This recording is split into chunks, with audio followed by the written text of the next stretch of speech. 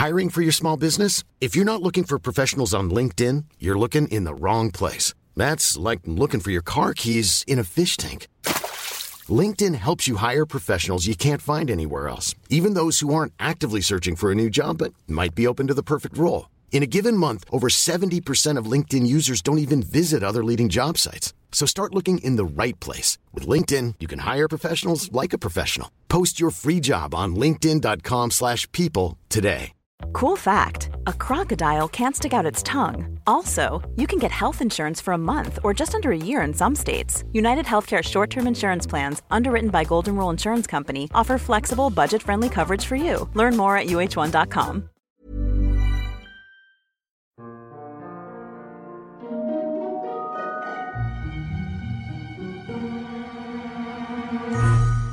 Hello everyone, and welcome to the History of Byzantium, episode 211, Why People Went on Crusade, with Sharyn Eastaugh. Last time we followed Pope Urban as he travelled to France in the summer of 1095 and spent a full year recruiting men for the Crusade. The pontiff gave several major sermons where he laid out his vision for the campaign, but he also delegated the task to the French clergy, who he expected to return to their communities and spread the news. This they did, and the results were spectacular. By the time Urban returned to Italy, somewhere in the region of 100,000 people were on the move. Now, one could write whole books on what happened and why people responded to the call, but from our perspective we just need to get a sense of the basics. How many people went on crusade? Who were they? And who was in charge of them? And, of course, why? Why did they go? What were their motivations? The answers to these questions should help us understand the behavior of the Crusaders once they reach Byzantine soil. In order to help me sum up this extraordinary movement, I've called in some more expert help. Today, I leave you in the hands of Sharyn Eastaugh from the History of the Crusades podcast. Sharyn will give you a primer as to why people responded to the Pope's call and introduce some of the major players. Then I'll be back soon with another episode exploring these questions in more Byzantine-centric detail. Hello, History of Byzantium listeners. It's Sharyn Eastaugh from the History of the Crusades podcast here. Robin has asked me to gatecrash his show and provide you with a rundown of the reasons why, in the closing years of the 11th century, thousands of people from Europe decided to make the arduous journey to the Middle East to seize Jerusalem for the Latin Christian Church. The catalyst for this massive military endeavour was a speech made by Pope Urban II on the 27th of November in the year 1095 in the town of Clermont in central France.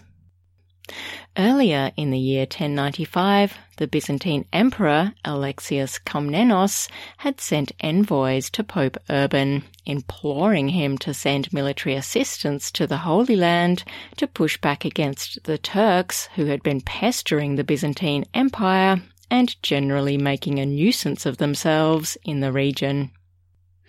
Pope Urban's response to this request was to make his rousing speech at Clermont, urging the noblemen of Europe to unite under the leadership of the Church and head to Jerusalem to liberate the Holy City from the infidel. Pope Urban must have been a persuasive speaker, as his speech and the subsequent recruitment drive he undertook across France galvanized people into action.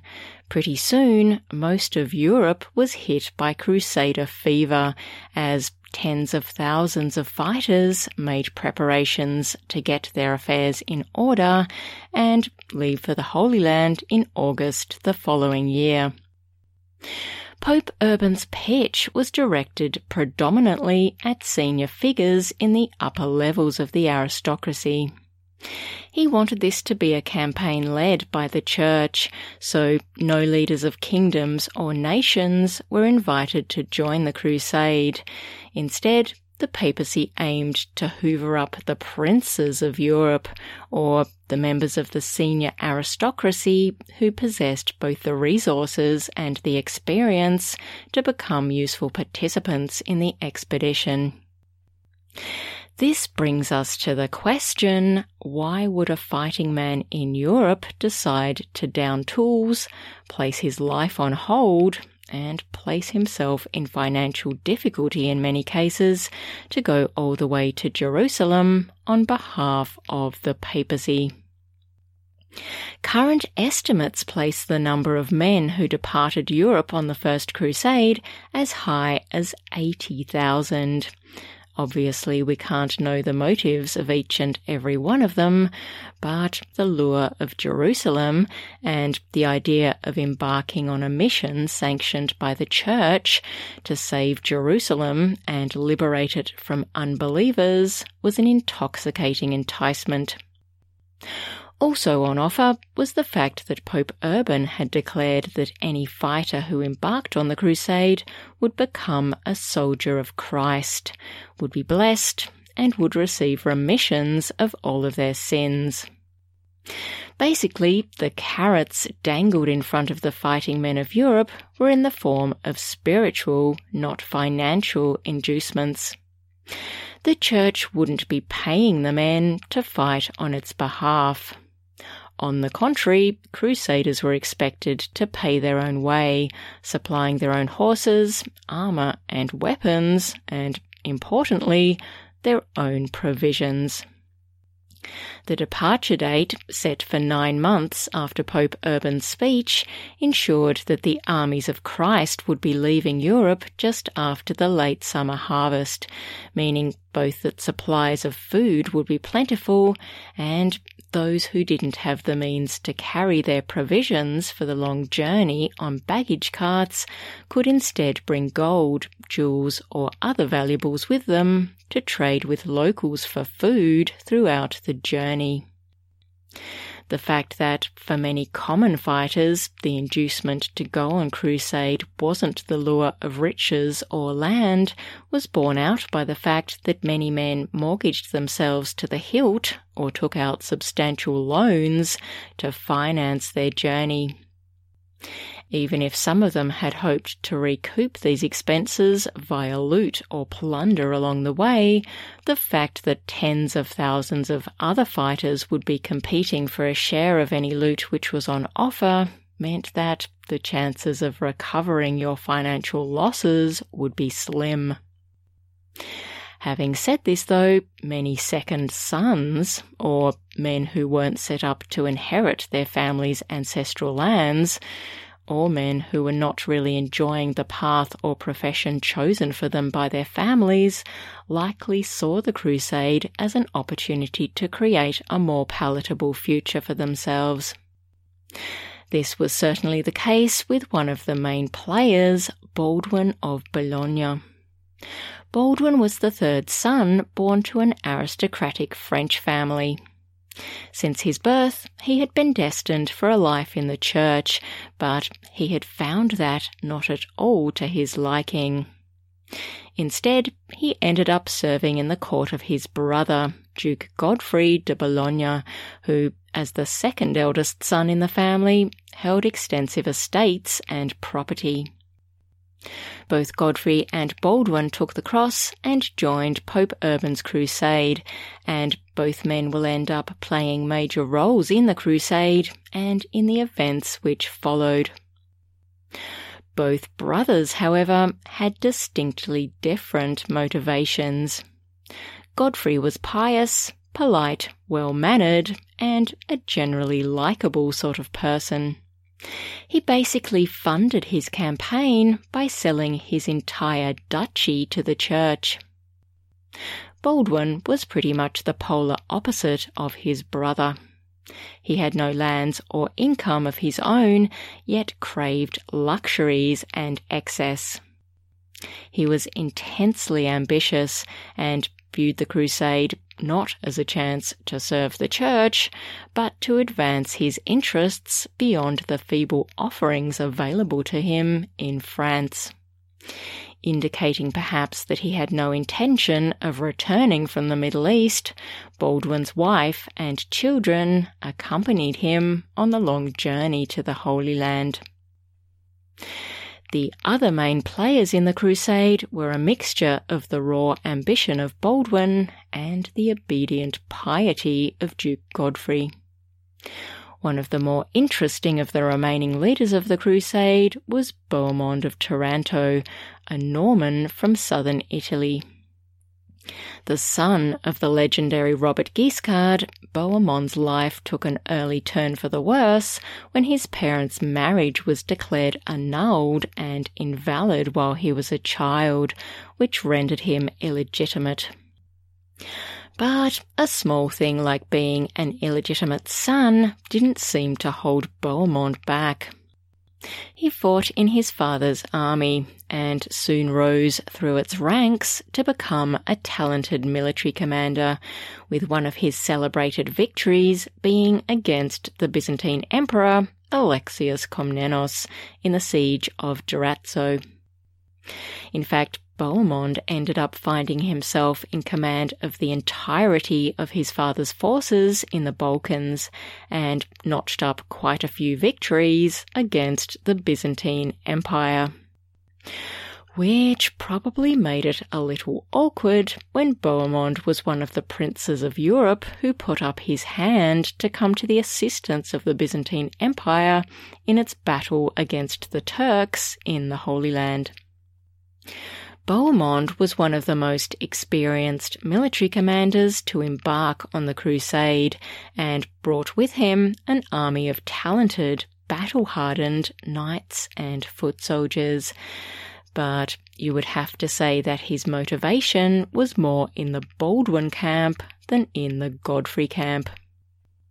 He didn't seem to be particularly concerned about atoning for his sins or serving the church, but the thought of carving out a little piece of the Holy Land for himself was something that he was very, very interested in. Now, while all these experienced, seasoned fighting men are busy preparing themselves to depart on Pope Urban's crusade, one large bunch of crusaders has already started its journey and is laboriously making its way to Constantinople. This ragtag bunch of peasants, comprising of women and children as well as men of fighting age, are being led by a roughly dressed, unwashed, scruffy man who is riding a donkey. This unwashed, scruffy leader of peasants has become known to history as Peter the Hermit, and Peter the Hermit has managed to get a jump on the main Crusader army, leading his force of thousands of peasants on the long, long road to the Holy Land. Now, Peter the Hermit is one of the more interesting characters in the Crusades. His crusade, known now as the People's Crusade or the Peasants' Crusade, ends in a predictable giant faceplant with the deaths of most of the unfortunate souls who made it to Constantinople under Peter's leadership in their first military confrontation with the Turks. Peter himself, though, survived. In fact, Peter the Hermit is like the Middle Eastern Crusades whack-a-mole. Just when you think he is done for and out of the picture, he pops up unexpectedly somewhere in the narrative, only to disappear and pop up again later. Anyway, back to the question I meant to be answering. If you were a peasant working the land in France in the year 1096, why would you leave your home and possessions and follow a raggedy man on a donkey to faraway Constantinople? Well, I guess I don't need to tell you that life for the average peasant at this point in time was no picnic. It was monotonous, difficult, and unrelenting. And there were no realistic pathways which could lead you out of your life as a peasant to something a little easier and more palatable. So when a raggedy man rode in on a donkey to your town or village and called for volunteers to accompany him to Jerusalem to liberate the Holy Land from evil Muslims, you may have sat up and listened. And you may have sat up even more and listened even harder when he told you that when you had completed this task on behalf of the Christian Church, then you would be rewarded for your faith and could live out the rest of your life in the land of milk and honey surrounding Jerusalem. Unfortunately, almost none of what Peter the Hermit was preaching to the peasants was true. Most mainstream historians today point to the appeal for help from Emperor Alexius as the origins of the call to arms by Pope Urban II, but that didn't stop people at the time, and people down the ages, from pointing the finger at Muslim atrocities towards Christians and holy relics in the Middle East, and using anti-Muslim sentiment to galvanize the faithful into action. Peter the Hermit must have been a persuasive speaker. Up to 20,000 people, mainly peasants, many of whom were women and children, answered his call to arms and decided to march with him to Jerusalem. Now, these were not the type of people Emperor Alexius or Pope Urban hoped to attract to their cause. Most of the people participating in the People's Crusade or Peasants' Crusade had no military experience, no means of supporting themselves, and no real idea of where Jerusalem was or just how long it would take to walk there from France. Coupled with the fact that Peter the Hermit embarked on his crusade just after Easter, many months before the harvests were ready to bring in, it's not difficult to guess the outcome of this epically bad venture. Most participants were having serious second thoughts about having abandoned their lives as peasants to follow Peter by the time they reached the Hungarian border, and those who did manage to make it to Constantinople and across the Bosphorus were annihilated by the Turks during their first military encounter. Although, if you were a woman or a child, instead of being killed, you may have been captured and sold into slavery. So there you have it, a quick rundown of the motivations of some of the participants in the First Crusade. Of course, if you want to know the whole story, you can track down my podcast, The History of the Crusades, where you can also learn about the Crusade against the Cathars and the Inquisition against the Cathars in southern France during the 13th and 14th centuries, and the Baltic Crusades. I'm currently working on a new podcast about the Spanish Reconquista, so keep an eye out for that one as well. Just a short word of warning though, my early episodes have a volume issue. The terrible microphone I purchased cheap on eBay broke around episode 19, and when I replaced it, the quality improved slightly. Episode 76 is when things improve properly though. My laptop had packed it in, and I went for broke and purchased a bunch of proper recording equipment, so you'll need to amp up your volume switch until episode 76. Okay, that's it from me. Thanks for having me on, Robin, and it's back to you.